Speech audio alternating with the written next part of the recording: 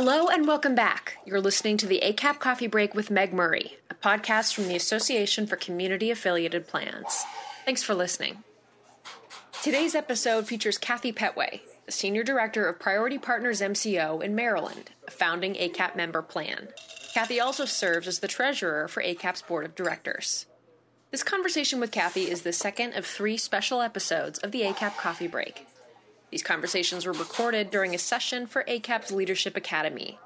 Kathy, Liz Gibney of Partnership Health Plan of California, and Frank Dominguez of El Paso Health joined Meg on a panel to discuss their leadership influences, advice, and how they lead in crisis.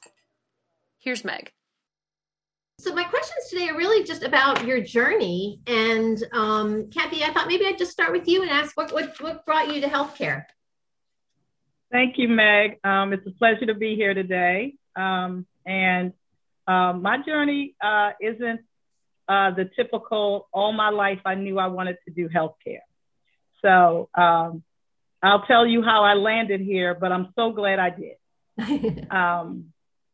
So when I graduated from college, I actually studied to be a teacher. I always wanted to be an educator. I consider myself a lifelong learner. But when I got offered my teaching position, it wasn't what I expected. They wanted me to travel between schools. And I didn't like that. I wasn't a component of that. And so I ran into a friend of mine and she said, you know, if you work at Hopkins, you can go to school free. Oh, everybody knows that, right? Who lives around in Maryland. Right. So I said, I'm going to go and pursue my master's degree. And so I got a job at Hopkins, acquired my master's degree, and I'm here to tell you 20 some years later, they've gotten all that money back because I have worked my way up through operations. I've worked in almost every capacity of operations, claims, customer service, quality, training, you name it, on the operational side. I ran a 6-practice orthopedic surgeon office. So I've really got a lot of hands-on experience of how healthcare operations run. And then about 10 years ago, I was given a wonderful opportunity to join Priority Partners, which is one of 9 managed care organizations. We're actually the largest in Maryland, serving over 330,000 members, $1.6 billion in revenue statewide. And as in my job, I am the plan administrator. So I'm responsible for making sure that we have a great relationship with the state, making sure that all the COMAR regulations and things that they implement, we implement those. And so that's kind of how I got into healthcare. But one of the things that I want to say, just very quickly, because I know we're going to shift over into leadership, I don't feel like I'm far from my original goal of being a teacher. Because as a leader, I'm a mentor, coach, people developer type of leader. And I feel like I'm ensuring that my employees and my peers, my direct reports, et cetera, have learning moments. That's my goal. What are those leadership skills that you've seen other people use that have helped you? I want to share two perspectives for you. One from a family perspective. My mom came from a family of 15, 8 boys, 7 girls. All right. So being around all of those personalities, you have to learn. But I will tell you that from watching my grandparents as well as my mom, they just instilled good morals, good values, and a work ethic. My grandfather actually owned what we called a corner store in Baltimore. And so we were the only store in the little community where I grew up. So early on, I learned about networking and bartering because my grandfather made friends with the community physician, the mailman, you know, all the other persons who had resources that they needed. And before there was MasterCard and Visa, I used to carry around a marble black notebook because that's where we wrote in what they spent, and they would come and they would pay on their account. And like with the family physician, he could come in and purchase from the store. And then when we needed healthcare, he would take care of our services. So my grandfather taught us how to network early on. He taught us about hard work. you can imagine I learned so much being around 15 aunts and uncles, and that's just on my mom's side. Wow. Then I want to just very quickly talk to you a little bit about on my professional side. There are two people. One, his name was Chris McManus. He was over our IT department. As I told you, I worked in training. And the other young lady, her name was Ann Warwick, and she was the VP of quality. So, and two backgrounds that, are very crucial in the healthcare environment from an IT as well as quality, because they're both very important. One of the things I wanted to say about Ann is that she was a woman very small in stature. If you can think of Kerry Washington. And I've often said before there was an Olivia Pope, there was Ann Warwick, because Ann could command the attention in a room. And she didn't have to do it being loud, being forceful. Her skill set, her ability to connect with people on all levels, I was just thoroughly impressed with it as I got to watch her and work for her. Chris McManus, if I can share, he was over IT, but he taught me the importance about being a leader, but also having the right balance, family time, work time, self-care time, all of those types of things. And I'll tell you a very quick story because I know we have limited time. As a new wife and mom, one day my husband came to the office and brought both the children. He was coming to pick me up for lunch. And so the children, and my children are a year and 2 days apart. So they came running down the hall, making a little noise. And Chris, who was the CEO of IT, his assistant came out and said, "Quiet your children down. He's in a big meeting." And so I was nervous because I didn't realize that the CEO was in a big meeting, nor did I know that my children were going to come and run down the hall that day.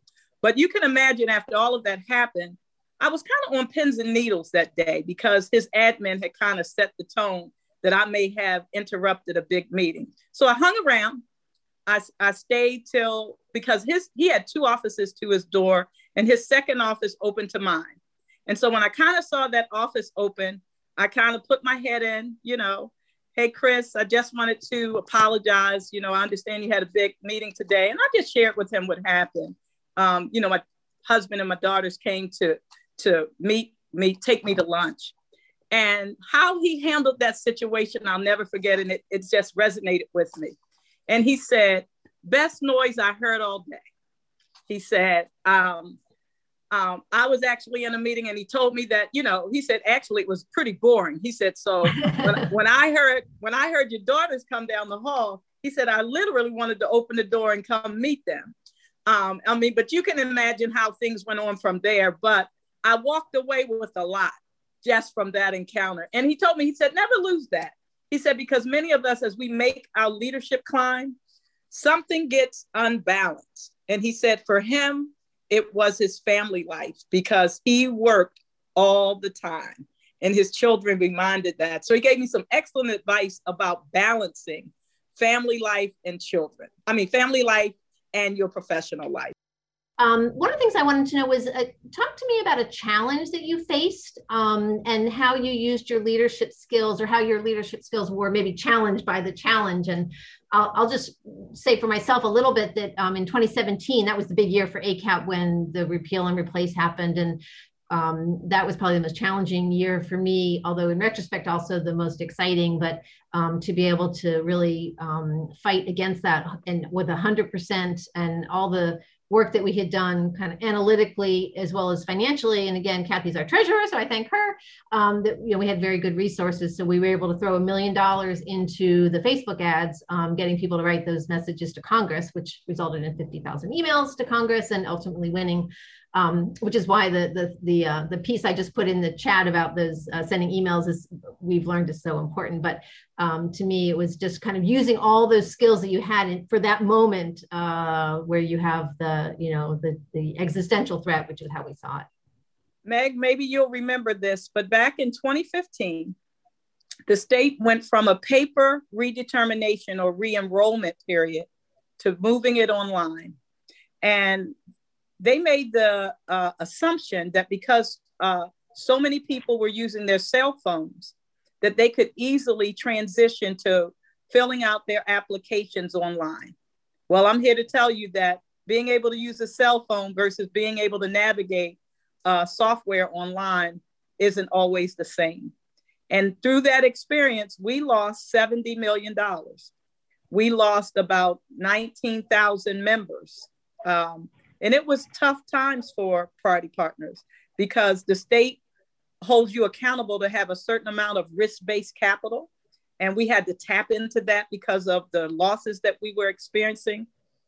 And you know, one of the things I want to say about leadership, you need to know your personality under pressure. You know, if somebody asked you, what type of leader are you? You would say, I'm this, I'm that, I'm a coach. I would say I'm a mentor, I'm a teacher, I'm a coach.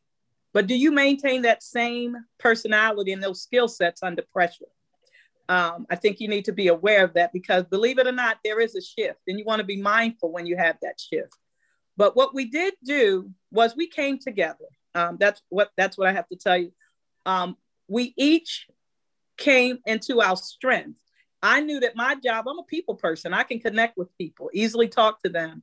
So my CEO at that time gave me the autonomy to think out of the box and say, how can we get these people back? How can we help them? Because we were also working under limitations because the state said you can't market, you know, to a particular population, you know, it has to be general across all 9 MCOs. And so I started having weekend open houses, going to where they live, told them they could bring their children.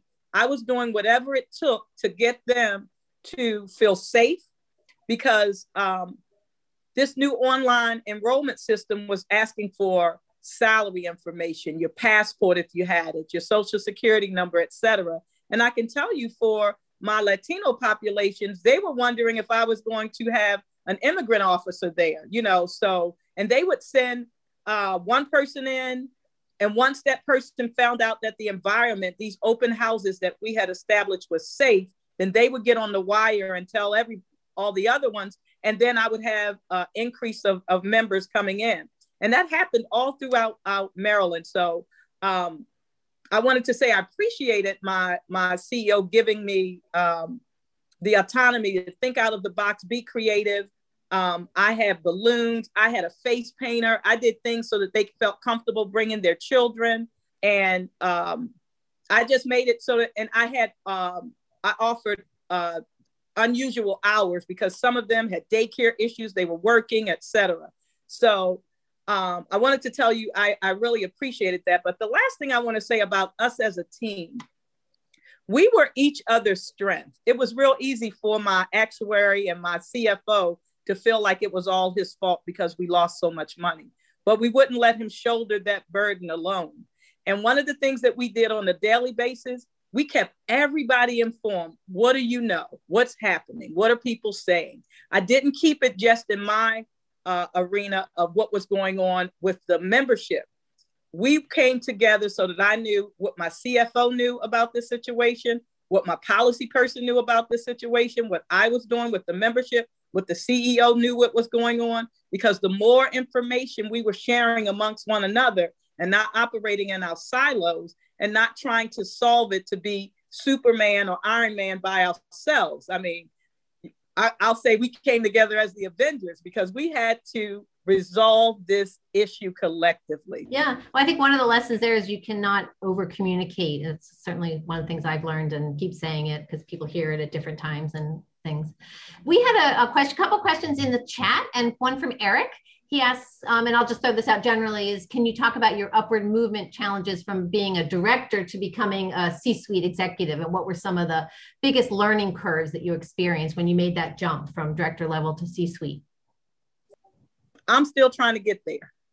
So I'm the senior director and the plan administrator at Priority Partners. I have a wonderful CEO. I am a part of the executive team within the company. And what is important, what we have been able to do is we put together what is called a talent profile. And so, and it's part of our mission to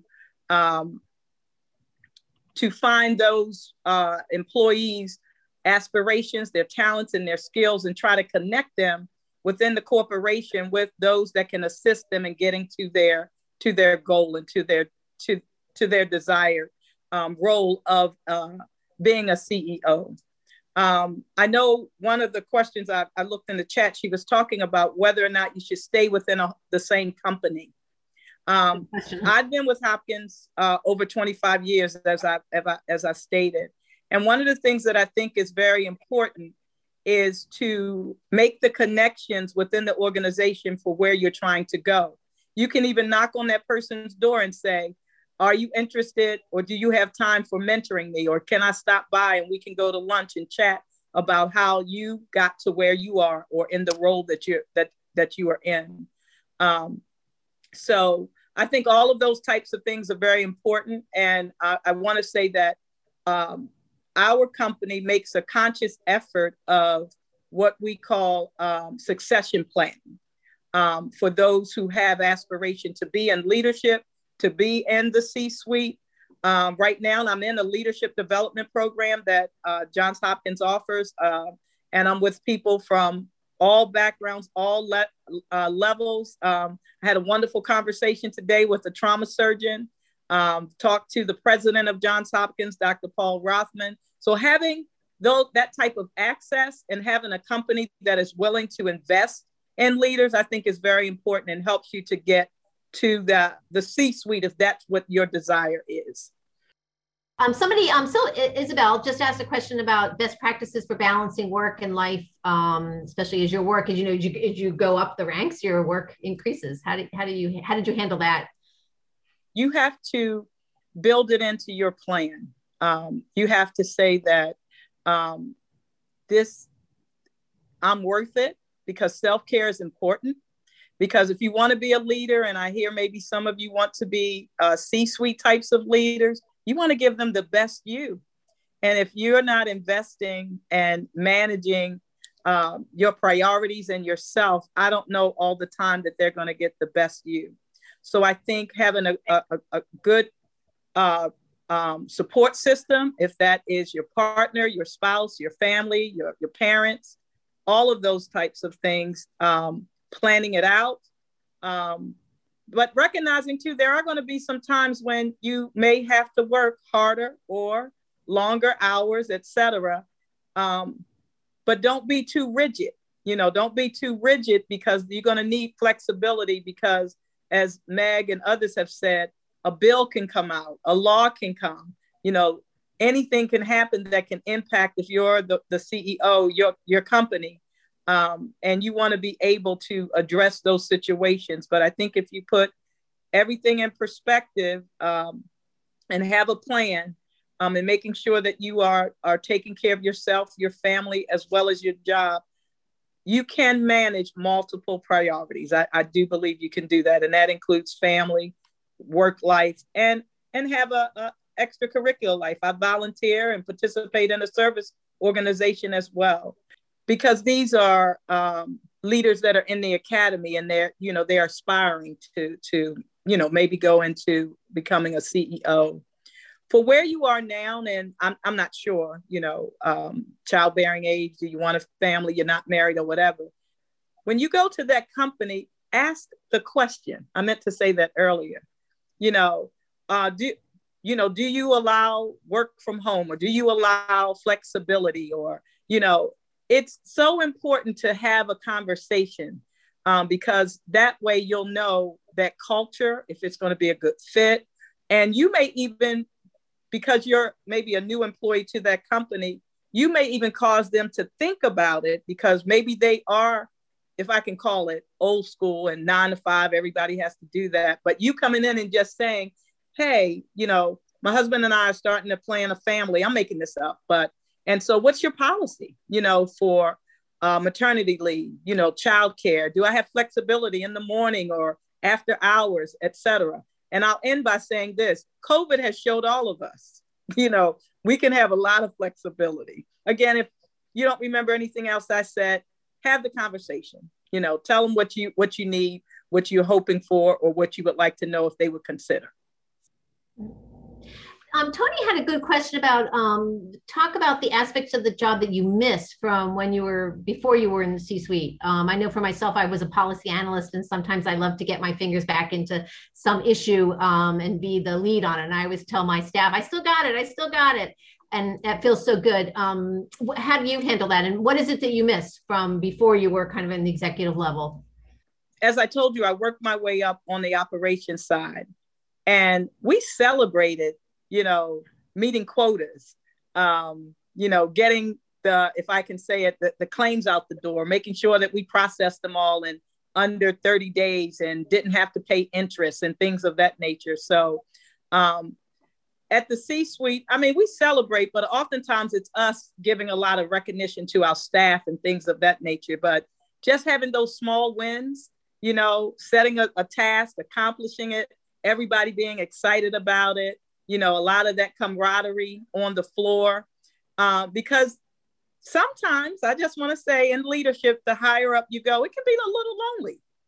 Now, all that's harder to do with COVID when you're not, it's harder to have that celebratory feeling on Zoom. Thanks for listening.